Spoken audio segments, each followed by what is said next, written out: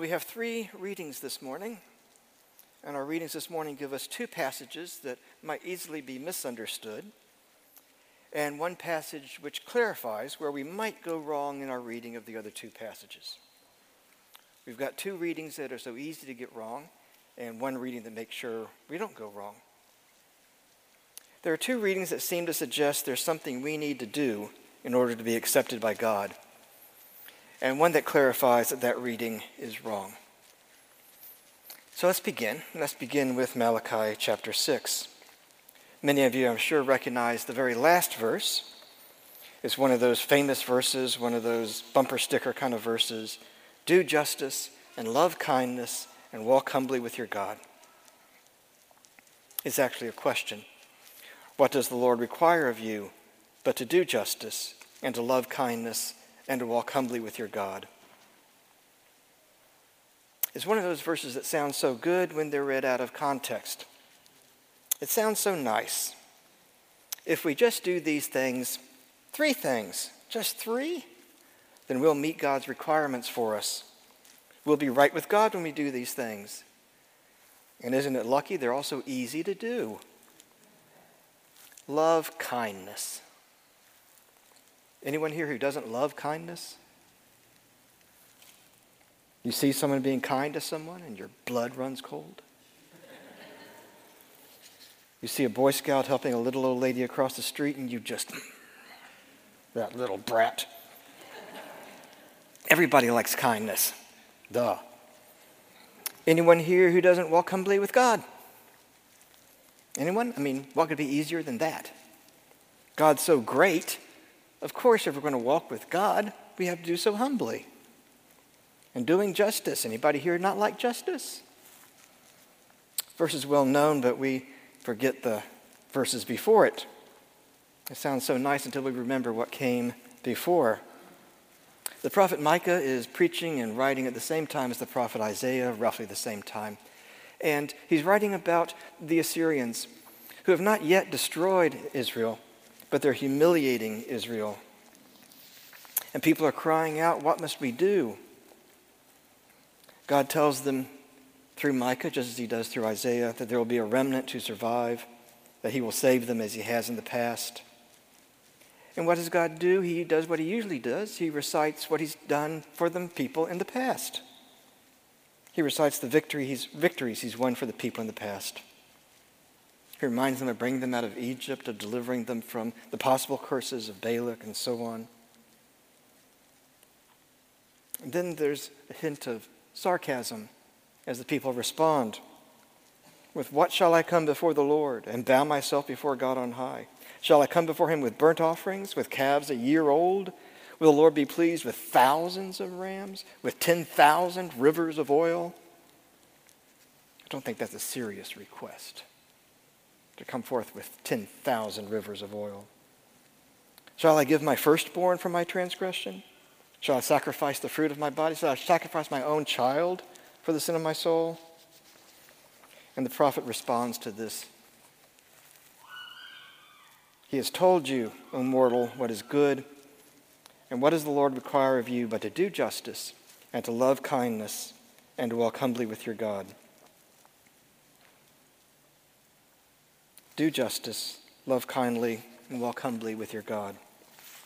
It sounds so simple until we start to work through it. Do justice.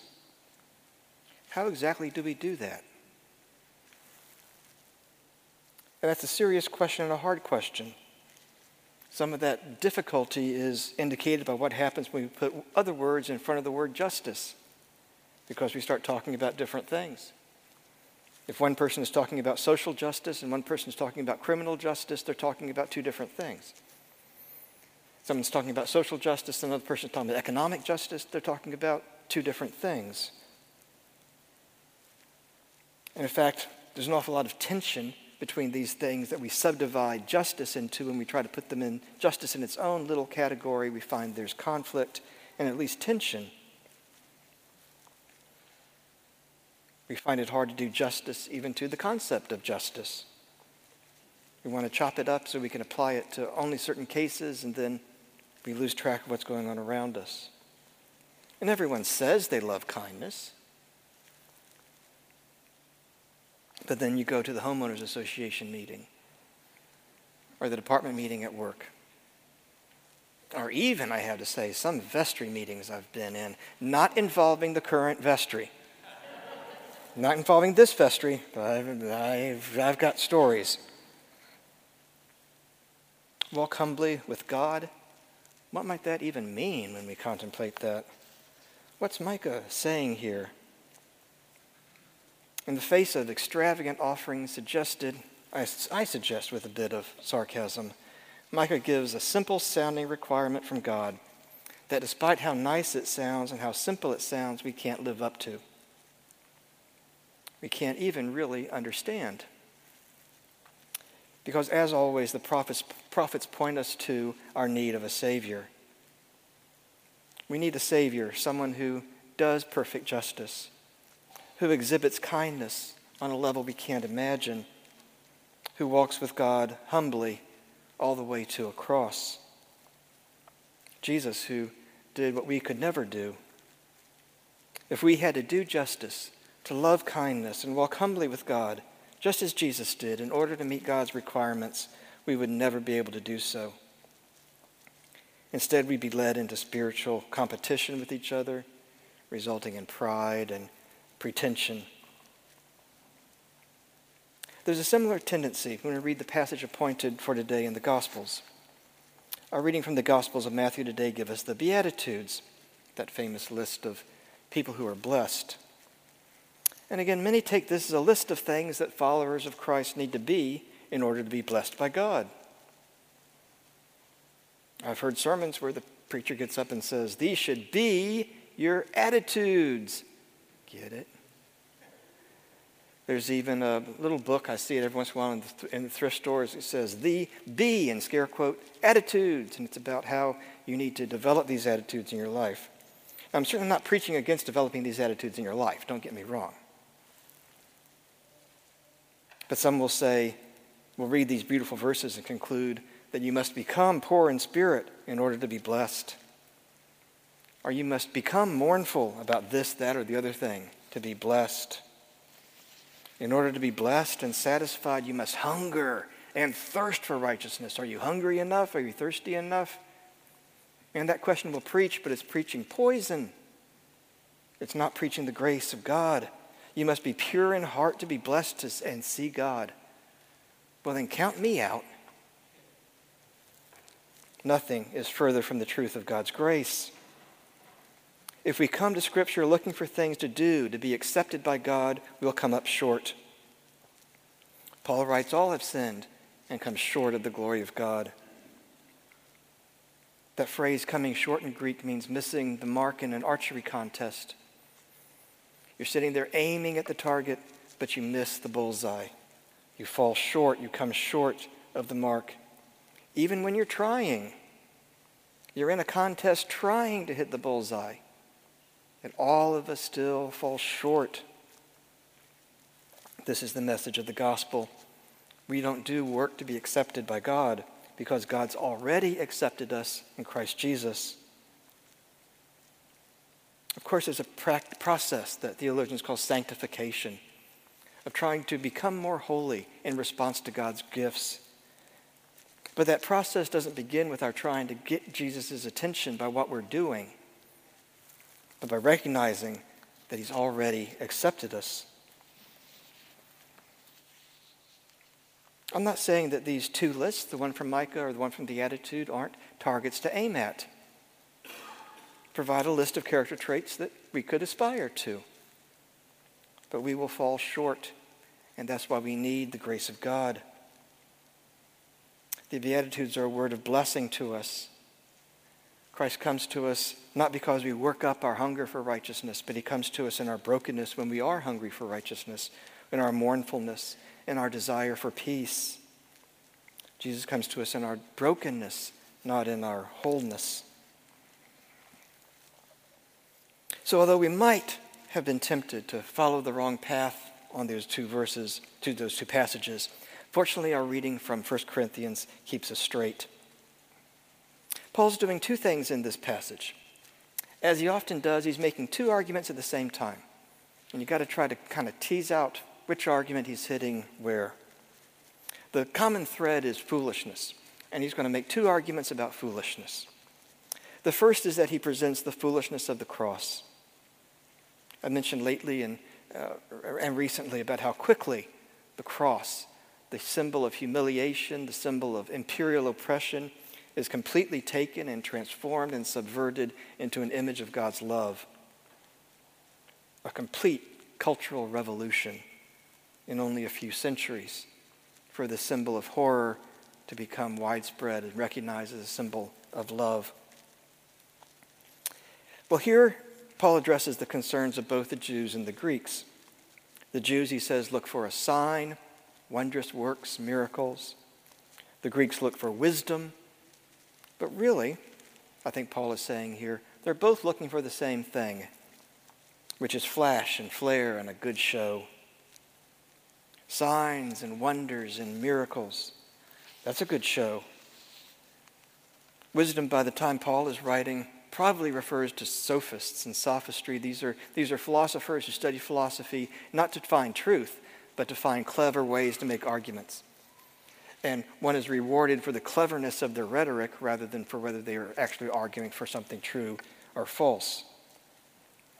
Now, as an apostle, Paul could have performed signs and miracles and wondrous works. And in fact, he did several times. And as a philosopher, he could have woven exquisite, beautiful arguments to prove whatever he wanted to. But instead, he preached Christ crucified. For Jews demand signs and Greeks seek wisdom, but we preach Christ crucified, a stumbling block to Jews and foolishness to Gentiles. But to those who are called both Jews and Greeks, Christ, the power of God and the wisdom of God. So he spent some time talking about the foolishness of the cross. But a second argument is more interesting to me this morning in context with our other passages. Paul turns from the cross as the expression of God's wisdom and love, and the foolishness of the cross, actually expressing God's wisdom and love.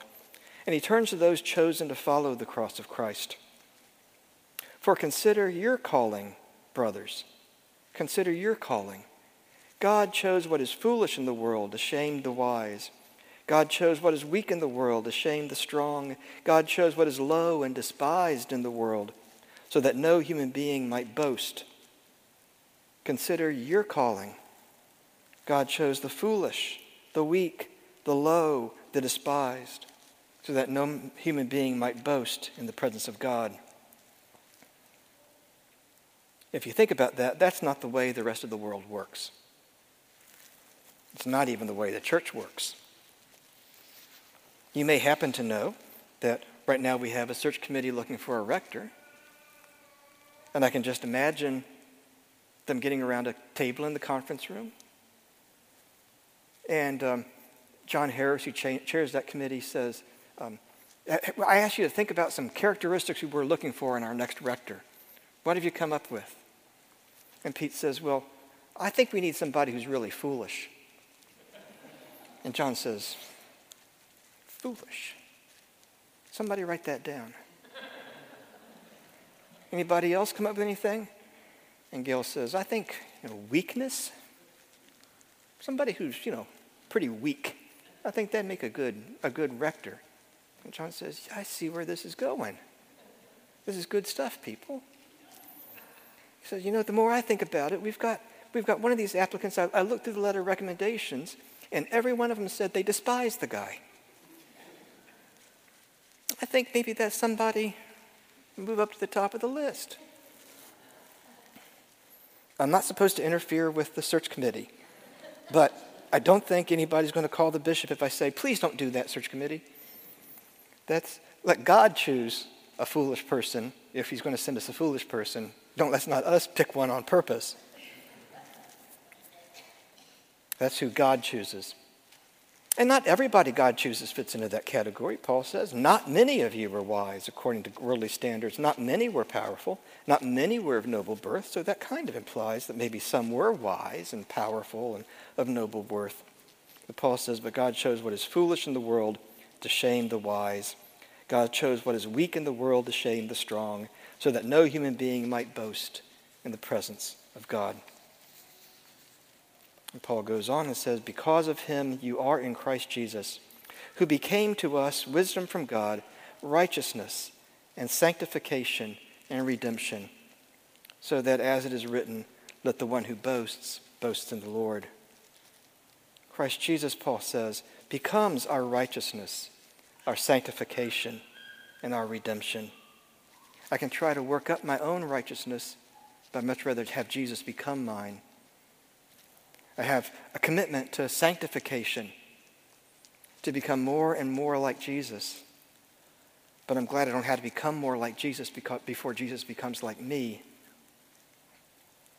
Now I see why I'm not left out when Jesus said the pure in heart can see God.